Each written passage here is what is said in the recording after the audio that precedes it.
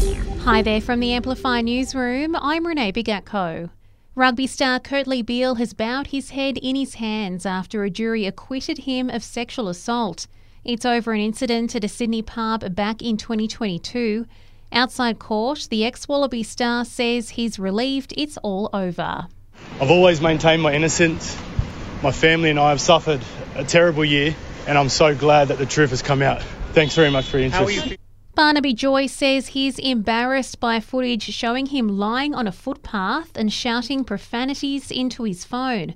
The former Deputy PM claims he fell while talking on his mobile and assures he got up and walked home shortly after.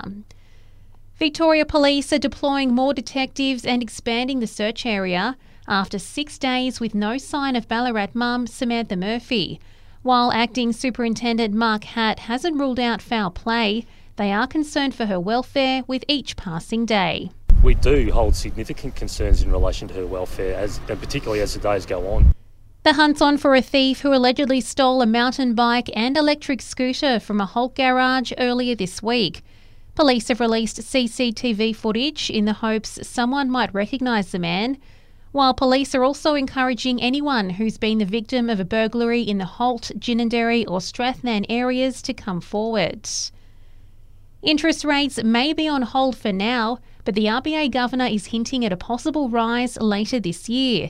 Inflation concerns are lingering, and Michelle Bullock says costs are still high for things like groceries and utilities. The board understands that the rise in interest rates has put additional pressure on households that have mortgages, but the alternative of lower interest rates and high inflation for a prolonged period would be even worse for these households, as well as all the households without mortgages.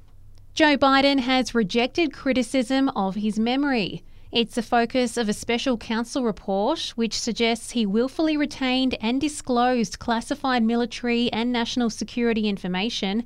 Mr. Biden will not face criminal charges. My memory is fine.